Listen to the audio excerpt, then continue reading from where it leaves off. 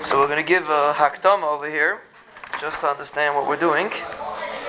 Basically, RavAvigdor Miller did something.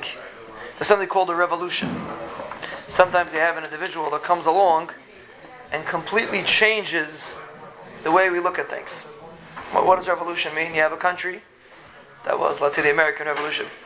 The British was controlling a country, and then comes along the colonists or whoever it was, and they drive out, they make a revolution. They turn everything around. They change everything that you assumed, totally turned on its head. What RavAvigdor Miller did was he created a revolution, and it wasn't as nicker then as it is now. We could debate that, but definitely now his revolution is much more nicker. And he was a prolific speaker and a prolific writer, constantly wrote. And what makes him unique is that he was able to hit the core of the inyan. That means the reason why it became so popular today is because most people it used to be people took things for granted. For example, when we were children, a lot of things we didn't have to understand. Today, if you want your kid to come in, you have to start giving him a shtickle tire why he has to come in, even though his neighbor doesn't have to come in. Now, whether you should explain to him or not is a chinuch question, but that's the metzias. The nature of a child today is he has to be able to understand why, how, where, when. A lot of discussions, if we teach our youth things that we didn't know when we were younger, is based on this problem, because since our nature is to have to understand everything, if we don't understand, we feel like we're missing out. It's a nature, whatever the reason why it's like that, but that's the metzias. We have to understand. So 20, 30 years ago, it wasn't so, you just did it, and not everyone understood why we daven and how tefillah fits and how Torah fits. You just did it. You followed along, you did it, and everything was fine. He actually wrote this, to be precise, 57:22. Make the calculation. But he wrote this, the book that we're going to start with, he wrote in 57:22. So that's a while back. But at that time, there were many people that didn't really need it. They were perfectly fine with just doing what they're supposed to do and finished. Today, people are not fine with that, which is why many people struggle with many areas of Avodas Hashem.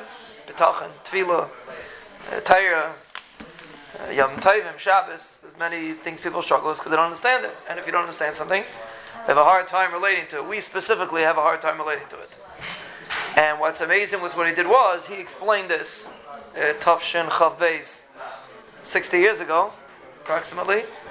And it's what he writes, even though he writes, what makes the book difficult is that it's written in hard words. It's difficult words.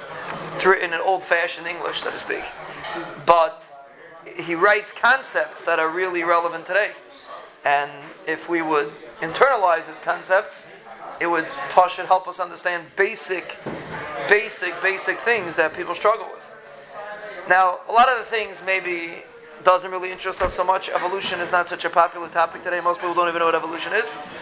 But the concept that he brings, he discusses evolution here, but the concept that he brings is to understand why it's mukhrach from any way you look at it, which is one of the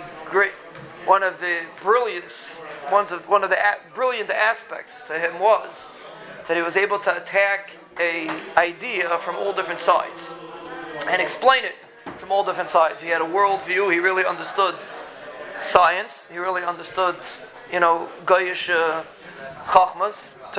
He did a lot of research on it. He understood it very, very well, even more than the Goyim did.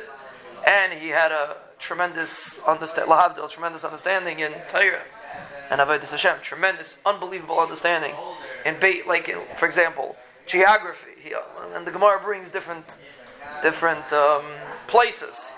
Aspamia, these places, we don't know what they are, we just read them when we go further. But he understood where they are, and he explains to you why the Gemara picks this and why the Gemara picks that.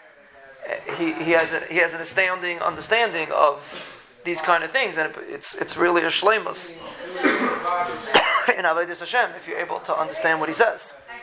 So we're going to start with this sefer. He called, in English, it's Rejoice, O Youth. And it's actually interesting because it has nothing to do with the Hebrew translation. The Hebrew words is Oz Nidbru Yirei Hashem, which is referring to a conversation that Yirei Hashem have with each other, and he puts it as a dialogue between a young man and an older man. And the young man asks questions, the older man answers the questions, and when we go through the questions, we're going to see that many of them really bother us, whether we think about it subconsciously or not. For example, how do I know that Yiddishkeit is real? I believe it. How do I know it's real? If my kid asks me, maybe the Christians are right. How do I know it's real?